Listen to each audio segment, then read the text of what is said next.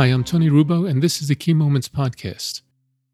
I'm a writer, organizational and educational consultant, meditation teacher, and founder of Keyholder Meditation.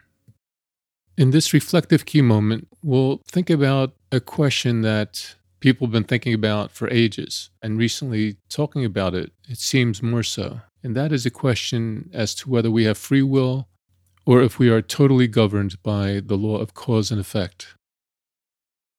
The idea of cause and effect, of course, suggests the idea of a before and an after.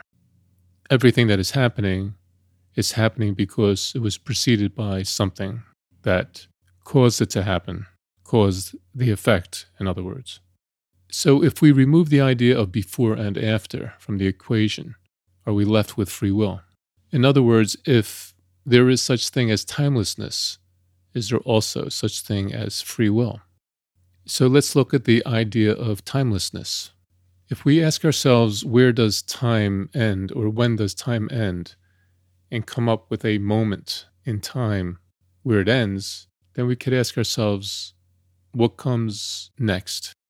So if we arrive at the point where we accept that there is actually no such thing as time as our current physics claims, does this bring us beyond cause and effect and allow for the possibility of free will?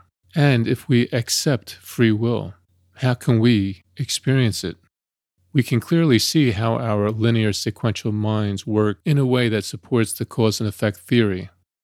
So does this mean that if we are able to experience free will, that we would first have to access a part of ourselves that is beyond our linear sequential thinking mind, the part of ourselves that we access when we practice meditation? So I've opened up a topic and related it to the practice of meditation. I'll be revisiting this idea with a deeper connection to the practice of meditation in a future episode. I hope that this reflective key moment has stimulated your thinking in a positive way, and I'll see you in our next key moment.